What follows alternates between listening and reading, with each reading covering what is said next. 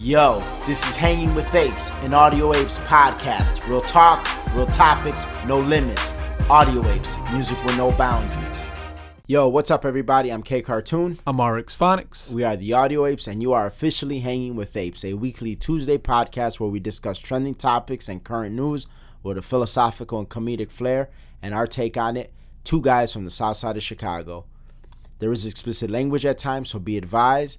Like always, you could check us out on Twitter at Hanging With Apes. You could go to our website, that's hangingwithapes.com, sign up for our newsletter, and we are now on Spotify, so share us with everybody you know on Spotify. In today's episode, we're going to be discussing a term that has developed from a study called benevolent sexism. It's in regards to what women find attractive and how men counter that attraction in terms of nurturing women and women's safety, and some are calling it para-toxic masculinity. So we're going to go over that a little bit.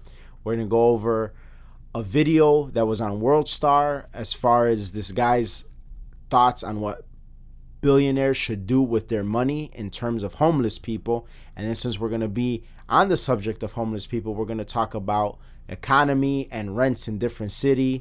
And we're going to tie all of that in together. So, kicking it off, we want to get into first. Shit. On that benevolent sexism. All right. Are you a benevolent sexist? Am I? I don't know. I don't think so.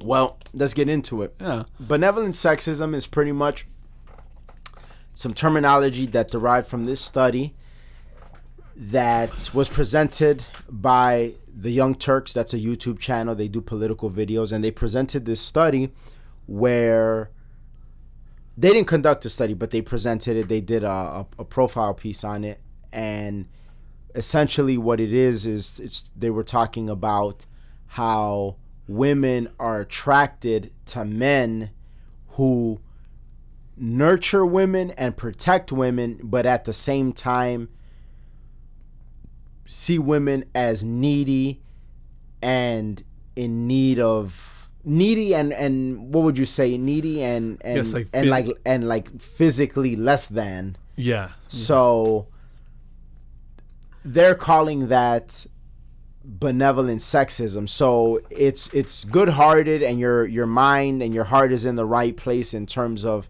how you're treating the women, but it's still sexist in nature. Isn't that just nature? Isn't right. that just a natural thing? That's why I'm kind of a little like... but I think that these are the things that we arrive at when we get so crazy about, like, when it comes to like this identity politics and making everything so political, because it gets to the point where the natural will be considered racist or bigoted or sexist or whatever the case. You know what I'm saying? Yeah. It gets to that point because even Anna Kasparian, who she considers herself a feminist, in that piece she said that she knows that she's weaker than her husband physically. Yeah. She understands that. She doesn't have a problem with that. And then she went on to tell the story about how this guy was on the verge of assaulting her husband, and then it ended up going after her and trying to take her phone, and that within a few seconds her husband had the guy on the ground and was like choking him, and she said how that turned her on. Yeah. She's a fucking sexist is what she is. A benevolent sexist. Yeah, a benevolent sexist. No, but, and then it's funny because going back to what you said, that she knew that she was weaker, she says that she gets a lot of flack from people, from other feminists when she says that. For saying that, which I find like very awkward too. It's just like women are physically weaker. I mean, generally speaking, not every woman's going to be China, you know what I'm saying? Right. From the WWE. So, yeah, women are naturally weaker. We can't agree on that. Apparently not. And then I felt that she kind of kept it real when she said that she was turned on when her husband did that. Because I think naturally you should be. You know, like as a woman, like fucking you're protected. Yeah, you're being protected by your man. You're not only are you being protected, but I think in a large part, he's showing you your value to him. Like, I think, and his value to you, both and both. Right. Yeah. He's displaying his value, but like he's also like showing like, hey, this is how much you mean to me, that I'm willing to like scrap with this guy for your honor, your protection, and whatnot. So it's definitely a good thing. I would say that men are like that, but then that ties into the radical feminist movement that seems to not want that. But then that's where it's bad, because even the economists that were conducting the test made clear that they don't necessarily all agree on the whole benevolent sexism thing, but since it is a coined term now, they only used it to, kind of go with the flow, to kind of let people understand what they're studying. Yeah. So, but I mean, it's gotten to the point where, But then I think there is something sort of interesting about Anna Kasparian, who for the most part, I very rarely agree with her. But I will say this before I go into the point that I was about to make. I just thought of something. I wonder if she's sort of a genius in the sense that she might be a little bit of a wave rider in the sense of where things are heading and trending, because I've noticed that she's toned down the crazy leftist talk. Like, she's a lot more balanced in this Trump era. Well, it depends too. How long has she been married? No. But what I'm saying is but like just generally speaking, report wise, like being as a reporter ever since Trump. Yeah, because she did this piece on Jordan Peterson, and she was saying, this is pretty interesting. I was actually like pretty surprised. It was like it's an 11-minute video on YouTube. It's pretty interesting. I recommend that you watch it, where she's talking about Jordan Peterson and sort of his rise to fame and why people like him and all that. And she actually spoke more highly of Jordan Peterson than even Milo Yiannopoulos has done recently. Oh, wow. Like, she spoke pretty, because Milo Yiannopoulos he didn't bash Jordan Peterson, but he kind of didn't have like the nicest things to say about him. Yeah. And she was saying how like she understands why men would gravitate to Jordan Peterson, and she brought the facts. She's like, it is true, statistically speaking, men have been going down in the workforce. They have been going down in terms of college acceptance rates, all that stuff. Yeah. So she was very forthcoming and honest about that, and she said, I could see why his appeal. But what she did bring up was very interesting, and some might consider it a glaring contradiction in some of Jordan Peterson's arguments. So, as you know, because I know you follow him like I do, he's asked about all kind of things, all sorts of things, ranging from economics to philosophy to psychology. Yeah. But he has spoken out more so in favor of capitalism and like a capitalistic way of going about things, economically speaking. Yeah. But she did bring something that I think that it's interesting to bring up right now, and some might see it as a contradiction. She's like, how could he be so pro-capitalism, right?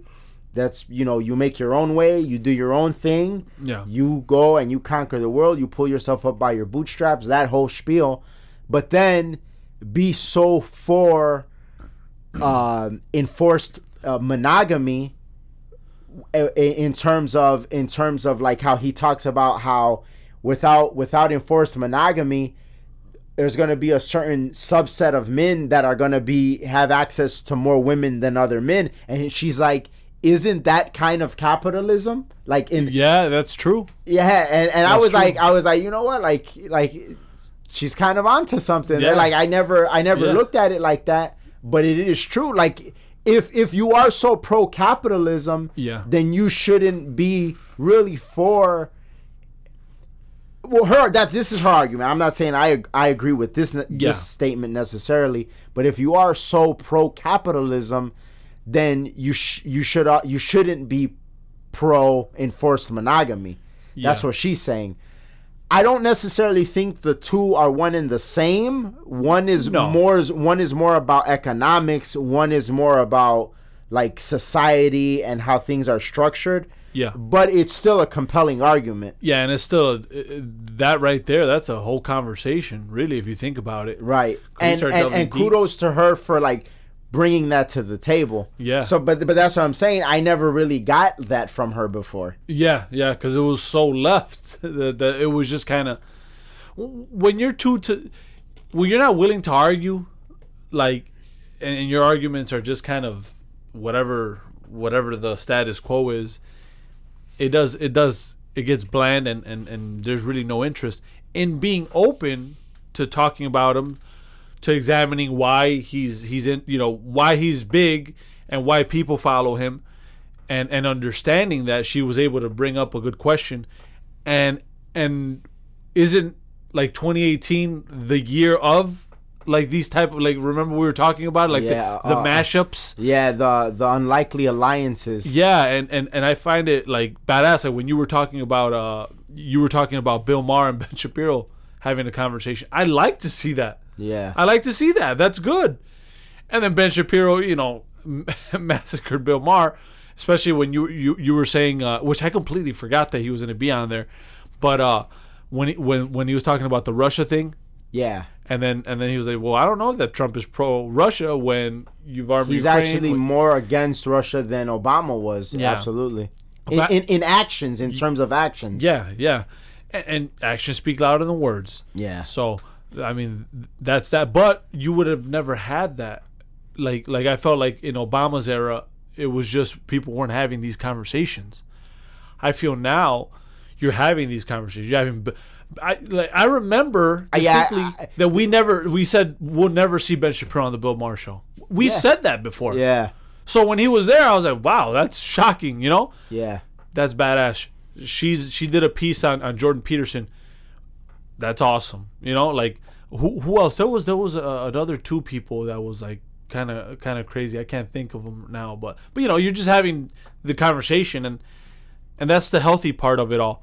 Because then that's when you're able to bring really interesting stuff. And that's something that I'd like to really get into. What's funny is our thoughts on capitalism are so natural and embedded in us. It's funny because I remember when we were talking about the involuntary celibates, and then we talked about the, Jordan Peterson's thoughts on that whole thing. Yeah. And I remember specifically us saying how, yes, the enforced monogamy, we didn't see it how other people were seeing it, like state mandated rape or some crazy shit like that. But we were saying how it is advantageous for men to learn how to navigate their way through that sort of terrain. So like we weren't necessarily riding with Jordan Peterson 100% in terms of what he was saying. Because the enforced monogamy thing, it is important, and I think like when you're talking about like the structure of society and building families and something, I think it's necessary. Yeah. But also I think it's necessary for a man to be able to navigate a world that may not necessarily have enforced monogamy, because right now in a lot of places and a lot of factions of society, that's not really what you have. Enforced monogamy is really the last thing that you have. So rather than become an involuntary celibate or some sort of shut-in, or you end up hating the world and wanting to like shoot some shit up, isn't it better to learn to navigate that? Oh yeah, it reminds me of that Kid Cudi T.I. song, ooh, if you're looking for real love, you won't find it here. Oh yeah. but it's kind of funny because it's true. Like you should, like that is something that you have to be able to navigate and be aware of what's what. And what's funny? What's funny is, like, I feel like guys that grew up in the hood, for some reason, like we grow up with that, like knowing how to do that easier, because I think we get a lot of really bad examples of like women's behavior. growing up in the hood. So like you kind of are really left with no choice. And it's funny, like when you think of it on a social aspect, the difference between like men that grew up not really seeing stuff like that, and then men that did grow up, because the men that never really saw stuff like that, they never like had those tools and learned those tools. You know what I'm saying? But then where I think the problem comes in sometimes in society is those guys that never really had those tools because they never needed those tools.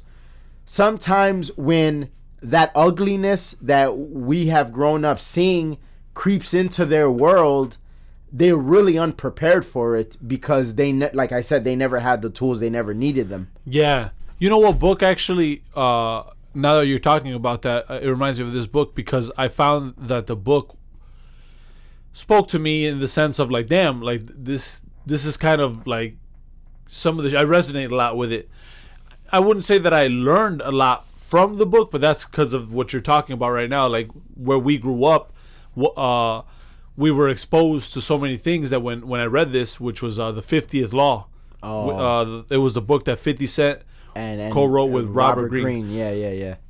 And I thought that shit was badass when like 50 Cent was talking about how like there's been times when there's like business deals on the table, he's there, motherfucking executives are on the table, and like people are nervous, his partners are nervous, and he's like, yeah, a couple years ago, like I was shot 9 times, and like fucking this shit doesn't faze me, like this is like nothing to me. And that is a good attitude to have, but that is an acquired attitude though. Like absolutely, it's not something that you're given to not be, but that's because you've been conditioned. Absolutely. And if you ever talked or seen people that are in business that have like been through some shit, like nothing. Yeah, like they're fearless. It's like, oh yeah, like let's do it. Where other people are all nervous and dressed up and ready. Yeah, I mean, there's nothing. I could go after or Mace fan base. But it's crazy. That is an interesting point. And Jay-Z said something along those lines in an interview, one of his more recent interviews, where he talked about how his children, because of how they'll be raised, there'll be a bunch of tools that they'll have that he didn't have, but there's tools that he had that they'll never learn to use because they won't have to. Yeah. You know what I'm saying? So that really does speak to the environment that you grow up in. But I do definitely think that is that's a real thing. But and honestly, before you even continue, if anyone feels like they certain stuff, like if you feel, I don't want to say you feel inadequate, but like if you feel like, oh, this is something that I wasn't exposed to, that would actually be a badass book to pick up. Oh yeah, so definitely. Pick it up, the 50th Law. Definitely. But yeah, so tying it back into the Young Turks and Anna Kasparian, I think part of why she feels the way she feels about this, quote unquote benevolent sexism, is because she is married. See, because she considers herself a feminist, she identifies as a feminist, but she even said in the video that she's not an extreme feminist, and her feminist is more so tailored towards the workplace. Yeah. You know what I'm saying? Not necessarily like relationships or society or whatever. So she, obviously being married, it's somewhat safe to assume that she's not one of those man-hating feminists. Yeah. Versus like the man-hating feminists that wanna, act like, oh, men and women, they're the same biologically, physically, and all of that, and to the point where their hatred for men is tyrannical. And an example of that is we talked about this not on the show but in off air, where that accusation of LeSean McCoy's ex-girlfriend. Oh yeah. So there's this NFL player, LeSean McCoy. His ex-girlfriend was like brutally beat and assaulted recently and robbed. Yeah. And then she said that he did it. And she posted pictures. She posted pictures of her beat up face, all that. It looked bad. It was awful. That shouldn't happen to anybody. But obviously, you know, a bunch of people reacted and had stuff to say to this. And this particular feminist that we know, and we follow on social media, she posted a picture of the girl's face and said, "Oh, this is the kind of animal that LeSean McCoy is, and he's idolized on a day-to-day basis. This is a perfect example of toxic masculinity, and he needs to be arrested and fired and all of this." On what basis? Right. Well, and that's the thing. That's the thing. She said because you know the girl accused LeSean McCoy, and LeSean McCoy like denied it. He's like, that's totally false. It's not true. All that. And that he hasn't had contact with her. That he hasn't had contact with her. And then not only that, the girl's credibility is a little bit shot because she changed her story. First, she said it was LeSean McCoy himself. Then the story changed to no, he sent people. Yeah. So now your credibility is all kind of fucked up. But with all that being said, this particular feminist, she said, "Oh, LeSean McCoy is lying, and he needs to be arrested immediately, and we need to just believe women. # believe women." Well, no, that's actually a very radical idea. Not in the sense of believing women, believing in anybody who's just accusing somebody. That's just not how things work. That's the beautiful thing about this country, where you have a day in court to face your accuser, and you're innocent until proven guilty. And listen, not just believe women, no matter what, how outrageous or how much their credibility is shot. Believe them. Yeah. No, don't believe anybody right off the bat. Yeah. Like there has to be some sort of substantiation of the claim. Has to be. Yeah, and you're right. And if tomorrow there's an investigation that goes public and it shows text messages that I'm sending people now, or whatever, or maybe not something not so blatant, but I doubt it being so blatant, but something where like you feel that there's enough evidence to show that yes, he was involved. Well, then absolutely. Yeah. But there, like I said, that's evidence being substantiated. Yeah. Under the legal scope. Right, but not just, believe him, ruin his life, his career, all that because somebody said something? Yeah. You know, how do you know she didn't go out with some guy at a club and he beat her and then she's like, well, he's broke, so let me try to get some money from LeSean McCoy. You know what I'm saying? How do you don't know the situation. So you don't just believe. No, that's not how it works. Yeah, and that's what's messed up because those are really the people that mess it up for certain movements because everybody has them. You know, any movement that you can think of is going to have those off-the-wall ass characters that say some shit like that. And, you know, like, I'd be cool if you know, someone agrees to disagree with me and they don't have the views, but when it starts becoming, like, tyrannical, that's when it's scary, you know, because... That's not a healthy way of looking at things.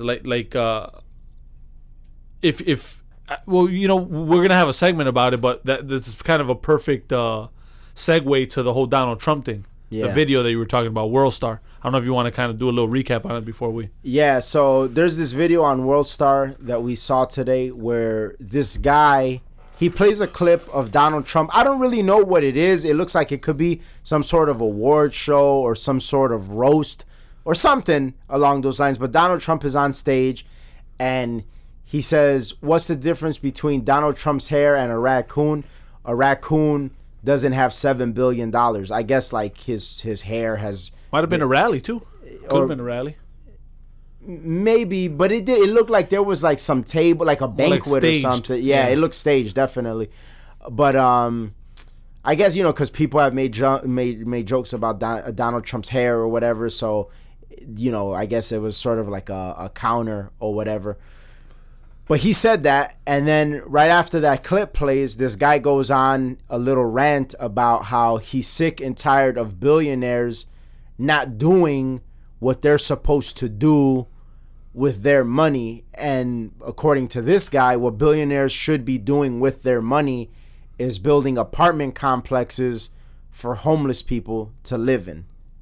So go ahead. And how are you exactly tying that into what we were talking about? Well, because so this guy is starting to talk about, you should use it for the poor. You should you should build a big ass building and then just put the poor there. Yeah, the homeless. Yeah, put the homeless in there and just they'll be living there.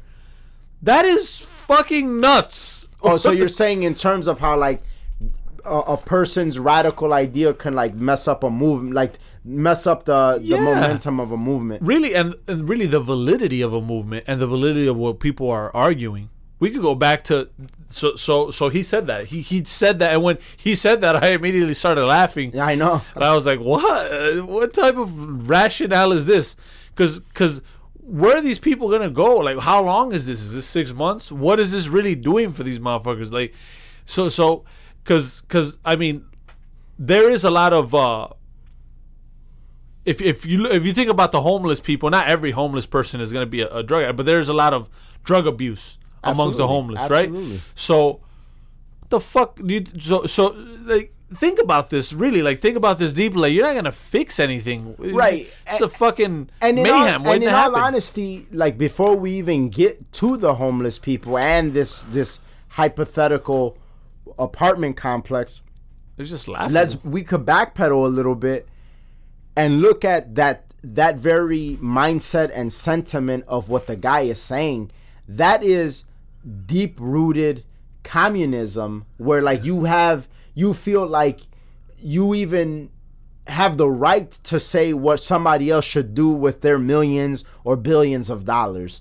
Listen, maybe you could say, oh, if I had that amount of money, I would do this, I would do that, I would do something different with it. But you're saying what somebody else should or should not do. And then you want to say it with the tone of, oh, these people don't do anything for anybody. Yeah. But that's entirely not true, because to become a billionaire, more than likely you have to have employ people. You know what I'm saying? So that helps people. More than likely you have to be providing some sort of a service.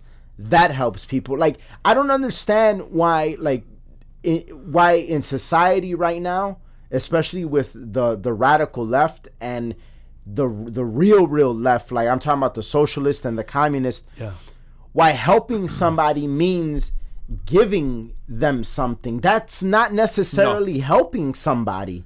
Sometimes helping somebody can be, in some cases it can be denying them something you could be helping them, but sometimes it could be teaching them. Sometimes it could be looking at the problems that they're facing socially, like what are the things that they're not doing, their community is not doing, not just, oh, give them homes and clothes and food, like that's helping. No, because first off, in the long run, I don't really think that's helping anybody, number one. And number two, people don't work their whole lives to just like give everything they have built away. That's like, oh, hey, when you have kids and you know, you have a house or properties or whatever, and like it's time to retire or whatever, and somebody's like, no, you can't give that to them. Like, you got to give that to the homeless. You got to give. What? Like, I didn't work all my life to just give it. That's not what I did this for. Yeah, and it's like you said, it's deep rooted communism, and then we could go back to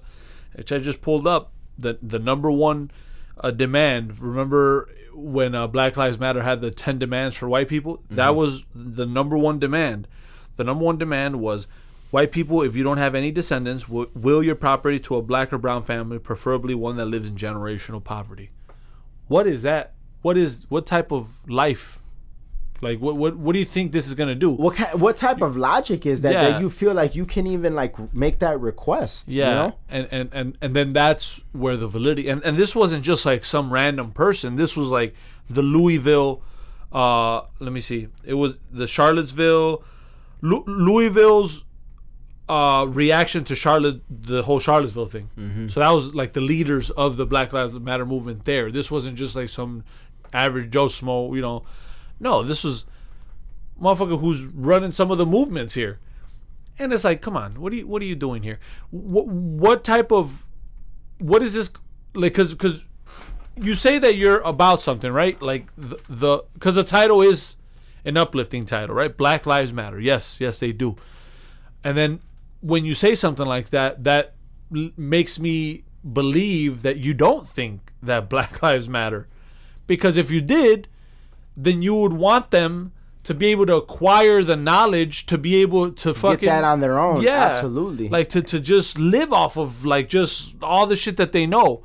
That's not going to achieve that, which means that you don't think that Black Lives Matter, and you should probably like fucking take a boat somewhere and leave, because you're not doing anything, and really you're just deterring the very people that you're trying to help, and that's kind of what I got from that video, from the Trump video. Absolutely. And then this goes, I mean, full circle, because we go back to the feminism thing. When you want women to hate men, that's not good for the future. Like, that's not good. Like, what is that going to achieve? You know? And then it gets radical to the point where it's like, you know, oh, believe anything a woman says. Oh, fuck, man. You know, oh, you know, and then like the shit that's just like fucking some circus shit. Like, oh, men and women are physically capable in the same ways. Yeah.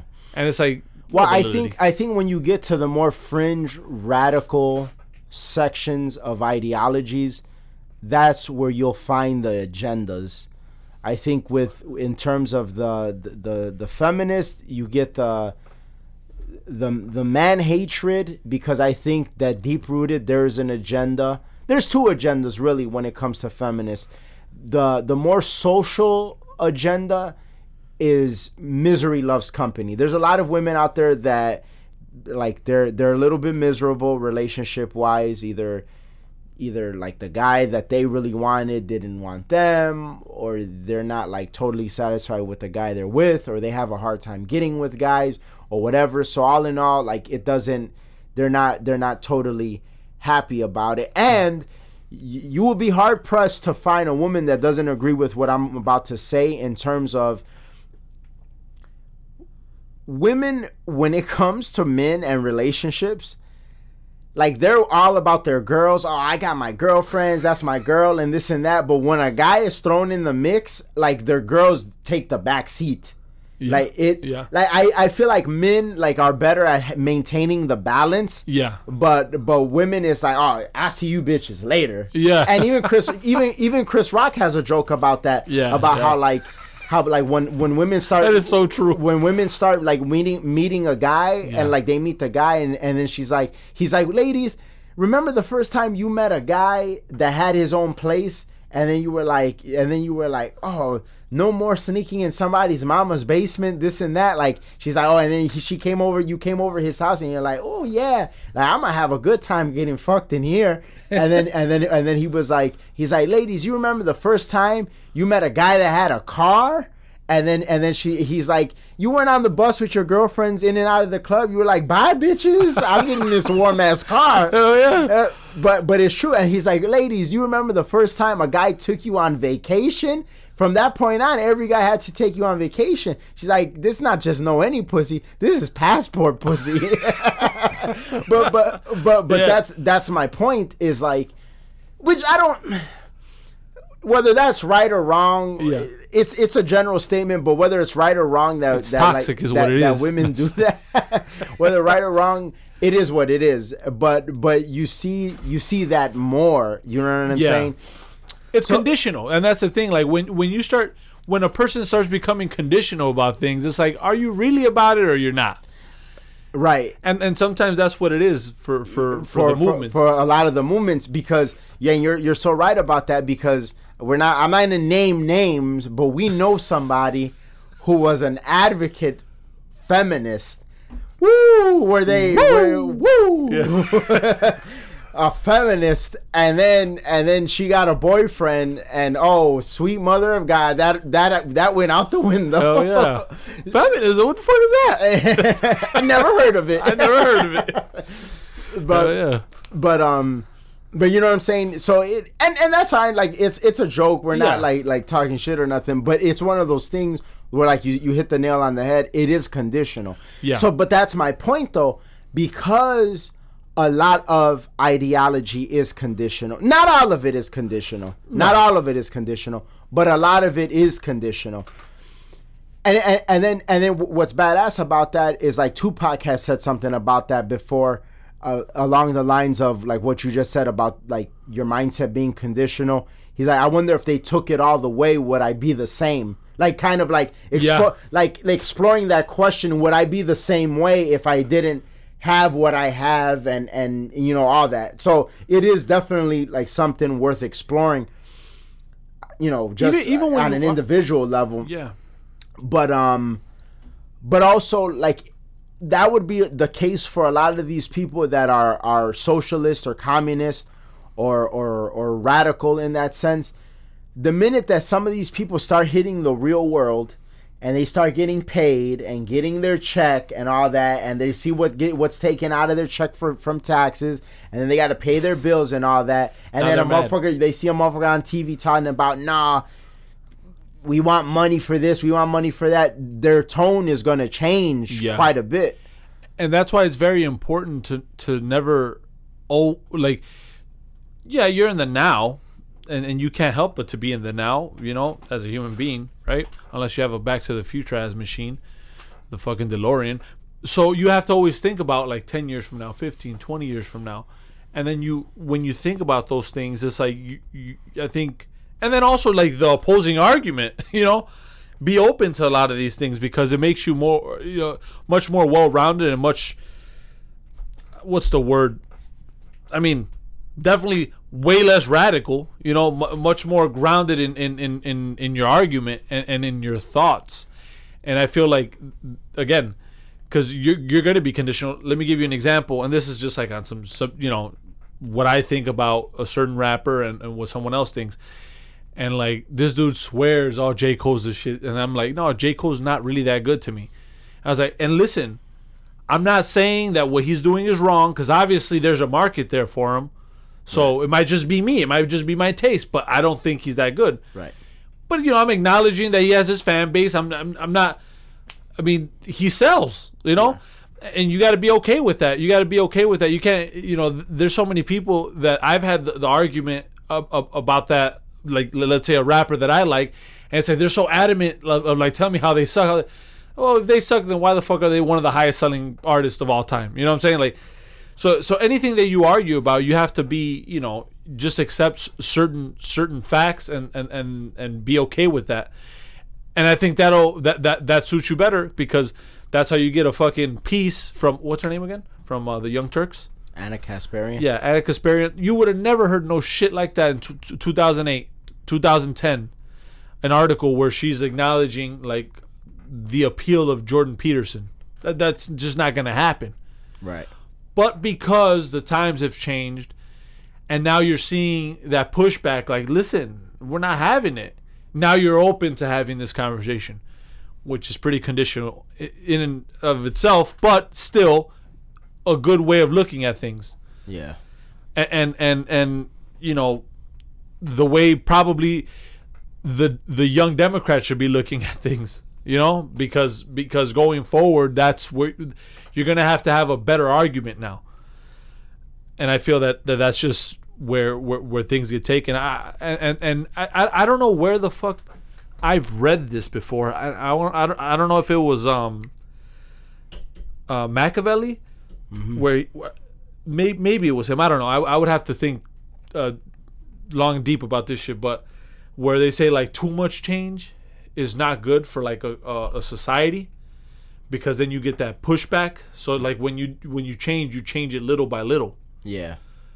And I think like if you look back,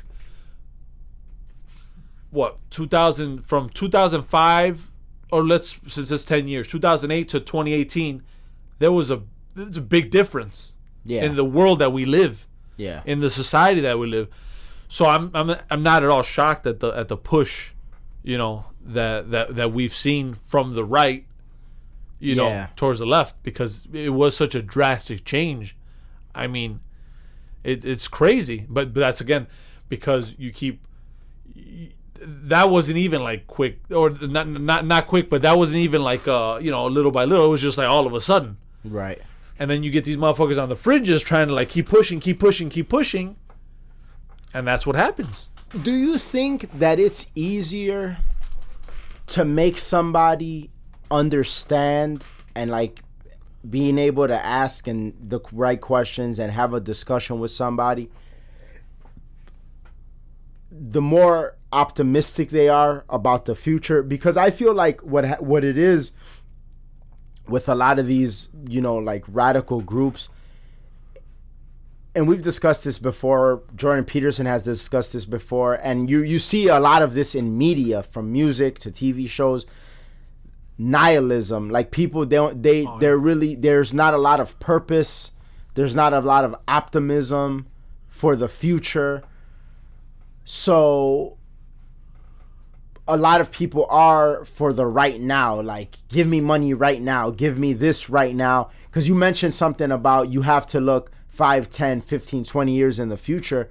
But isn't that kind of hard to do if you're not very optimistic about the future, or if you're just overall a nihilistic person and you're not really even thinking about the future? So that way, but a person being that way, it also makes it hard to like have some of these reasonable discussions, like, hey, I know right now this is appealing, but later on this may not work for you, it may not be suitable or feasible. Yeah. Do you think it's hard, like if a person is nihilistic, that it's hard to like get that through to them? Oh, definitely. And you're right. We are in a much more nihilistic society, and because of that, it is hard to get through. Because it's kind of like, what you're saying doesn't really matter. Like, I don't really, like, I'm trying to do this shit right now. Like, I'm going to go fucking shoot up some heroin. Get the fuck out of my way. Or I'm going to go fucking get smashed, and the bitches are out. You know what I'm saying? Like, they're so worried about the now, and like, which is to an extent, okay, it's good to have fun, but limitations and balance. And we were talking a little bit about this earlier, like, and you brought up a good point. You said somewhere along the lines you were talking about like friends. Well, you're looking for the friends that are like trying to go out and like, let's go live it up. Yeah, but is that truly like? Is that a friend? Yeah. What I was saying was how nihilism can play into people making bad decisions. Because, for instance, let's say somebody doesn't have like a goal, right? They don't have a goal, or they're not really working towards nothing. Their life is day to day, mundane work, like nothing. No kids. And also, like, they're not raising no kids or nothing. They don't because I think 2 kids can make people pretty optimistic about the future. Because even if your life itself isn't what you want it to be, a lot of times you can like have aspirations for your child. You know what I'm saying? To be something. So, but I'm talking about like the young person that is like that doesn't have kids, is not really in a relationship, but at the same time is not really like working towards anything. And then, because they're not working towards anything, or there's no particular goal set, it's like, oh, well, so-and-so is going out tonight.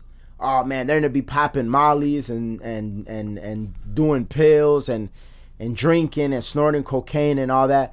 And if you don't go, you're going to feel like you're missing out, because for you, that is missing out. Versus, let's say you don't go, but then, and because you got to get up for work or school in the morning, or because you've been up all night studying for like a greater goal. Yeah. Because you're not nihilistic, you don't feel like you're missing out on anything. And what even made me really explore that is, like, I work Saturdays, I work Sundays, I got to get up early. And a lot of times, like, when I wake up, like, if I'm getting ready or whatever the case, like, I'll check like Snapchat, or I'll check, Instagram or whatever. Especially like on Sunday mornings, I get this a lot. And like, I see people like on their Snapchat partying like Saturday, like, and not just like 1 or 2 people, like a gang of people on the timeline, right? Yeah. And then I think to myself, how many of these people, and like, I don't mean to come off as judgmental if I am, but this is just my observation. Yeah. How many of these people that I see doing all of this, do I like aspire to be like, or think, oh man, like that person is like doing really well, like I want to like be like them, versus then I look at the people that I have on my Snapchat or social media or whatever the case that are doing very well, and I do feel inspired by and look pretty good, and I'm like, yeah, you know what? Like they're not doing what these people are doing. You know what I'm saying? You don't see them partying all the time. It's like, oh, 5 a.m. got to get up for work, and it's like, but then you talk to this person and they've been to Dubai, and then you see these other people that are partying every week and they ain't been nowhere. You know, that's my point. Is like you're so concerned about not missing out. But you're really missing out because the shit you're doing, everybody's doing it. Yeah. Everybody's doing it. And this motherfucker that's working, he's been places. He's done things. You could talk, and that's my point. And you're right. And I think that's why when you asked me that, I felt like it was more so. It's hard. I'm not going to say you can't, like give good advice and then to be receptive to it. But it reminds me of, and we've talked about this before, like the all-time probably I don't even know if it's the all-time because then you got fucking Rick from Rick and Morty, but like the all-time and like regular people, like actual person on TV nihilist was Russ Cole in True Detective. You think so? I don't think he was a nihilist. But that's the thing. Throughout the whole series, if you don't watch that last episode, you probably like, damn, you know what I'm saying? Like that, like the shit that he was saying. We could do a whole episode on what you just brought up, but yeah, go ahead. But see, you're looking at it that way because like that's probably like a nihilist if you were a nihilist. You know what? I have to disagree. I would say that he's a pessimist. Yeah. But I don't think nihilist. Or okay. So since he is a pessimist, a lot of the stuff that he says, because you're right, a lot of the stuff that he says, it's more so social commentary, and in that social commentary, there's a lot of nihilism, and because of the nihilism that is, the world that True Detective, which by the way, if you guys haven't watched. Matter of fact, we should work for the fucking Olympics because we're giving out gold. Right. Fucking the 50th fucking Law and True Detective. If you haven't watched True Detective Season 1, you better go watch it. And you'll enjoy that, especially with this conversation. But like, he talks about, he mentions something about like the psychosphere, right? And then like, I was like, what psychosphere? I never heard no shit. Like, I understood what he meant, but I didn't, So then I fucking, I read a little bit about that, and there's like this, I forgot the author. I'll check right now in a little bit to see if I can find the link. But it goes over like how the psychosphere is like, this guy was doing studies on it, and actually even Carl Jung he like talked about it in that book that I've read a couple Carl Jung's books, but I don't know which one it is, where he's talking about the collective unconscious, which I feel that adds to it, and I say it adds to it because it's like it becomes like a culture of like this is what it is, like Is it collective unconscious or subconscious? I think it's collective unconscious if I'm not mistaken. I'll look it up right now because it actually should be on the. Because the unconscious is just like nothing. Subconscious is like those thoughts you don't know you're thinking, so to speak. I'm pretty sure it was like from because I know we even had that conversation between subconscious and unconscious, but I think the way he worded it was unconscious, collective unconscious. But see, the way people operate, and you look at that a lot. Like if you notice, like Snapchat is a perfect app where you could see how this shit goes full circle.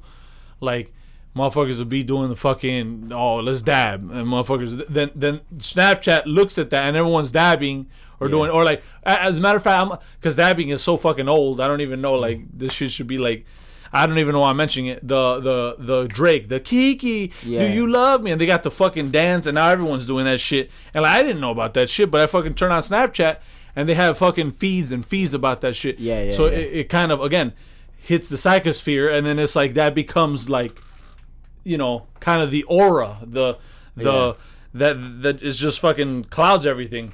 And I feel that that's the way people operate. They'll look at that and they let that be the end all be all, or this is where the shit's at right now. This is where we're supposed to be at. And you notice it in music, you notice it in movies. You know, when Quentin Tarantino first came out, everyone wanted to be him, and they came out with garbage because they couldn't be him. But it's like that's how society works. And given the fact that when you're youthful, you know, you have that naiveness, and then you have kind of like that I know it all type of attitude. Yeah, it's hard. It's hard, especially now, because I feel like, and I don't mean to, again, it sounds judgmental, but it's just I feel it's the truth. A lot of the stuff from when I was a little kid to now, from music to like what people accept as like this is the cool thing, it's like so watered down. It's watered down. Oh yeah. Like I'm sorry, it is like you just compare, and I'm talking when I was a little kid. Like, you know what I'm saying? Like we had Chronic 2001. You motherfuckers had Scorpion. Yeah. For shit. You know what I'm saying? Like that's what you guys have. So it's one of those things where like the times do really dictate how you feel about things, and then it kind of, we could go back to the Jordan Peterson enforced monogamy thing. Like sometimes you have to kind of put these seeds in society, not because this is how you should be, but because sometimes it's good for, again, the psychosphere. It's an idea worth exploring. Yeah, and it kind of plants the seed so people could start at least thinking about it. Yeah, I agree with that. Back to Russ Cole before we move on. Yeah. I would say my main case against him being a nihilist is that a lot of the questions and topics that he presents, I don't think a nihilist would think that deeply about that stuff. I think, yeah, like, right. You know what I'm saying? Like, if you really, really don't believe that there is a purpose to anything, I don't see why you would explore so deeply. Yeah. And you know, not being a scientist. Obviously, if you're a scientist, that's a little bit different because it kind of is your job to explore. But that he wasn't a scientist. So, yeah, I don't know. But that's definitely like a great-ass conversation that would be worth like having. We should do a special episode. Yeah, just for that. That'd be interesting. But yeah, so moving on to panhandlers and a healthy economy. So we recently watched a video on YouTube, and it talked about what you can get in New York for $1,500 versus what you could get in Houston for $1,500. And what you discover from the video, you guys could look it up. All you gotta do is put New York versus Houston, $1,500 rent, BuzzFeed. It's a BuzzFeed video. And in that video, you see what $1,500 gets you in New York, and it's considered luxurious versus what $1,500 gets you in Houston. And you see, you know, obviously we know that New York is more of a leftist city versus Houston. You know, well, New York is a leftist state versus Texas being a right state. Yeah. It was first off crazy that like the guy was paying $1,500 to share an apartment with three other guys, and it was like a super small apartment. He had a small bedroom, couldn't even fit a desk in there. It equals out to $6,000. Yeah, between all the guys. That is a whole fucking lot. Yeah. And then when they compared it to the girl, and her complex had a pool, it had a gym, workout area. That shit made me laugh because the video had him. He's like, "This is the workout area," and he just gets on the pull-up bar. Yeah. So we just do this because we don't have any fucking room. Yeah. And then she's like, "This is our workout area," and it's a real gym. They have bikes, treadmills, free weights, a pool. Like, what the fuck? That's nuts. That's nuts. But There you go. And it's funny because fuck, I forgot what they call it, where they kind of fix the rate on rent. Rent control. Yeah, rent control. They have, I think San Francisco is like big on that. I think New York is big on that, and those are amongst the biggest. Well, rent control.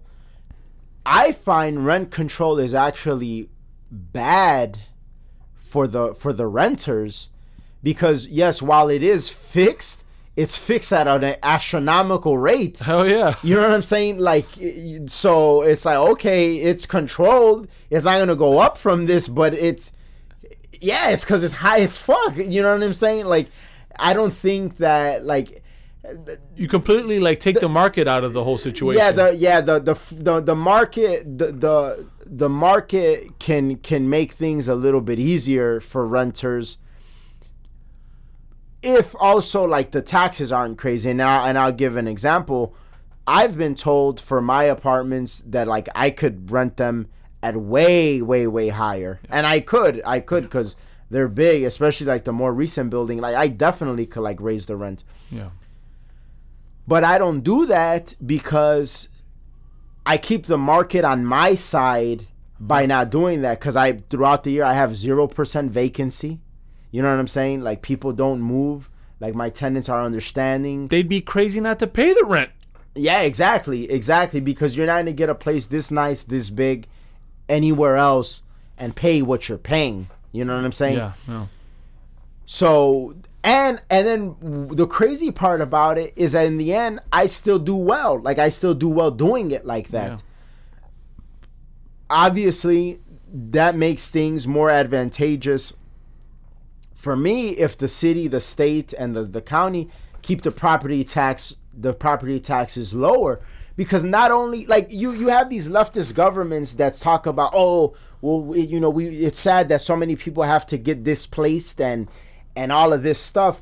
Well, then if you manage the taxes and you keep it low, these people won't get displaced. So the people, even when the better elements, or gentrification, if you will, however you choose to phrase it, start to move in these neighborhoods that were run down at a point, a lot of these people that are on the cusp of maybe making it to the next socioeconomic class might be able to stay because they're not getting booted out, because the taxes of the building that they're living in are not getting raised. So maybe the landlord, owner, manager, whatever, keeps the rent the same. Yeah. And they're able to stay. So now as this better element starts moving in, maybe they're able to assimilate with these people. Yeah. And now it's all right, well, we're in a better situation now because the landlord kept the rent at what it was. Yeah. And, we're not bad elements. I'm just trying to raise my kids, send them to school, all that. So everything is more integrated. Yeah. It makes things better for everybody. Obviously, the motherfuckers that are a piece of shit, whatever, they're going to just go from one bad neighborhood to another bad neighborhood. Yeah. There's nothing you could do if you don't want to assimilate. Yeah. But the ones that are trying, they will. Give them a chance. You know what I'm saying? So... But it's crazy, like, when you look at videos like that, like, the perspective that it puts you in terms of, and I even was telling you, like, how good you did when you bought your house, like, looking at what dude pays for rent in New York versus, like, all the house you have, and, like, it's crazy. It's fucking insane. Yeah. That's so crazy. But then that also ties into something that we experienced recently, how we got into that discussion.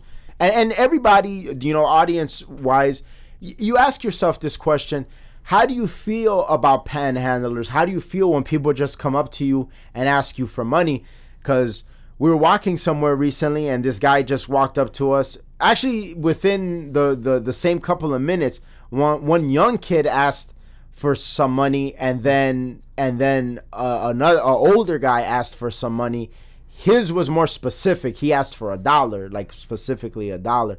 Yeah. And then we got into a discussion, and I ended up not with the guy, but with each other. And I ended up, telling Rick how I feel. I don't know if it's me, if it's wrong, but a lot of times when people like come off like that, I don't really feel sympathetic towards them. Yeah, it bothers me. And then we started to like explore why that might be. Mm-hmm. And what I recognize is, in a healthy economy, there really is no reason for that. And then I'll present an example why. But like, why is it that like you get uncomfortable with it? I get uncomfortable, or not. I wouldn't say uncomfortable, but it just annoys the fuck out of me. And it doesn't annoy me because they're asking me, because I'm not a fucking heartless person. But just the philosophy behind the philosophy behind what you're doing, like. And you put the perfect example, is like the economy is doing well right now. I mean, like you'd be hard pressed not to be able to find a job. Like there's opportunity out there for the taking, and you're gonna go ask for fucking money, and then you're able-bodied. Like yeah. You're fine. You're decent. You're healthy. You look healthy. Do something with yourself, man. Like, and then you're older than us. If anything, we're not, like you said, we're not going to him for money. Yeah. But we should be able to ask you for advice about how to come up in the world, not the other way around. You're older than us. Yeah. But what I will say about this, and like what you just said ties into what I was gonna say in terms of how a lot of people might say that and be like, oh, well, it's not so easy to go and get a job and just go apply and this and that. Okay, fine. Let's say we're gonna rock with that argument. Let's say we're gonna go with that.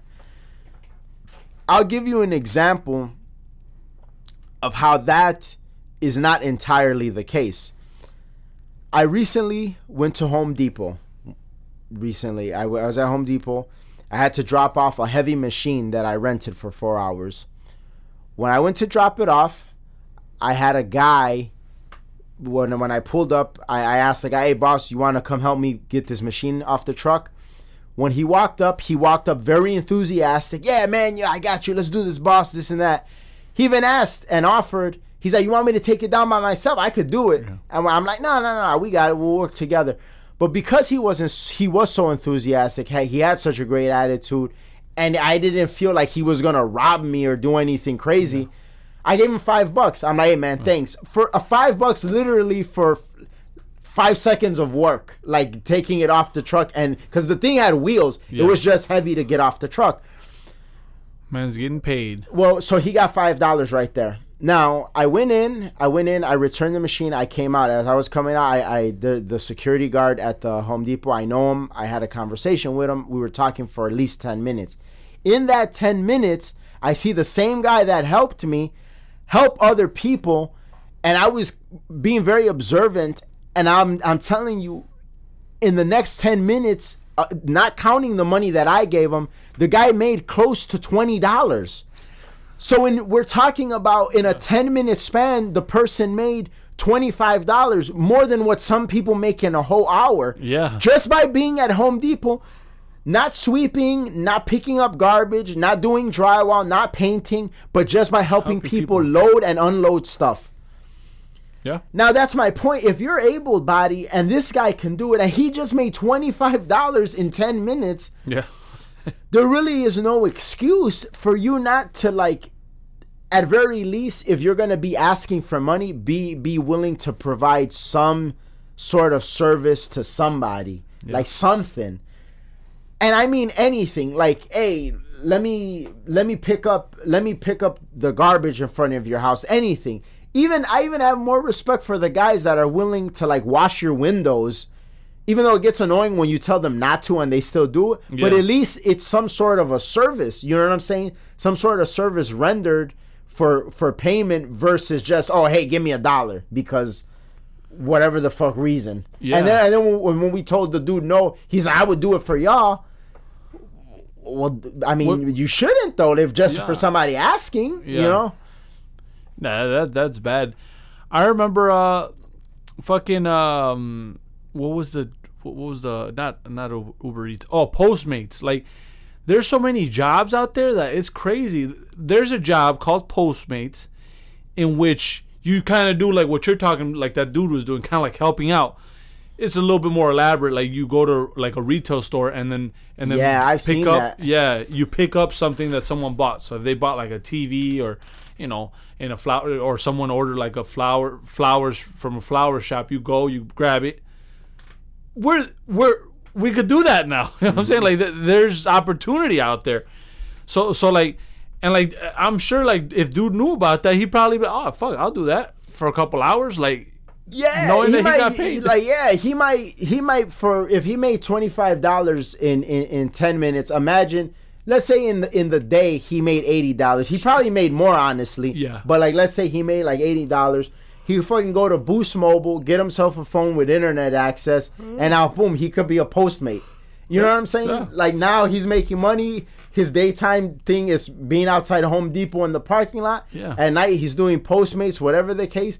Who knows how much dude is making a day at this point? He might be making more than we are. Yeah, hell yeah. You know what I'm saying? But that's my point. I'm getting paid 6 ways, baby. You know what I'm saying? Yeah. So yeah, that's definitely like an interesting perspective, and definitely worth looking at, and definitely worth people asking themselves how it is they feel about that. Because if it's your money and you don't feel bad just giving it away, whatever, that's your prerogative and you have the right to do that. But it was, for me, worth thinking about why it is that I just don't like that. You know what I'm saying? And I don't typically sympathize with that. Yeah. But shit, that's why, because it's about the way you live your life, and that's what bothers me the most. Is like, that's a bad philosophy, and you should fix it for the betterment of yourself. Definitely. Well, that is our interview. That's our episode for today. Thank you guys for, it was kind of like an interview because we asked a lot of questions back and forth. Yeah. But that's our episode for today. Thank you guys so much for listening. The show does continue to grow because you guys listen every Tuesday. We'll be back next Tuesday. Remember, we are now on Spotify. So if you know anybody that listens to Spotify, has Spotify, loves Spotify, let them know about Hanging with Apes. Share the episodes with them. Go to Twitter, where the fun continues in between episodes. Follow us at Hanging with Apes. Thank you guys. We'll see you next week. Peace. Peace.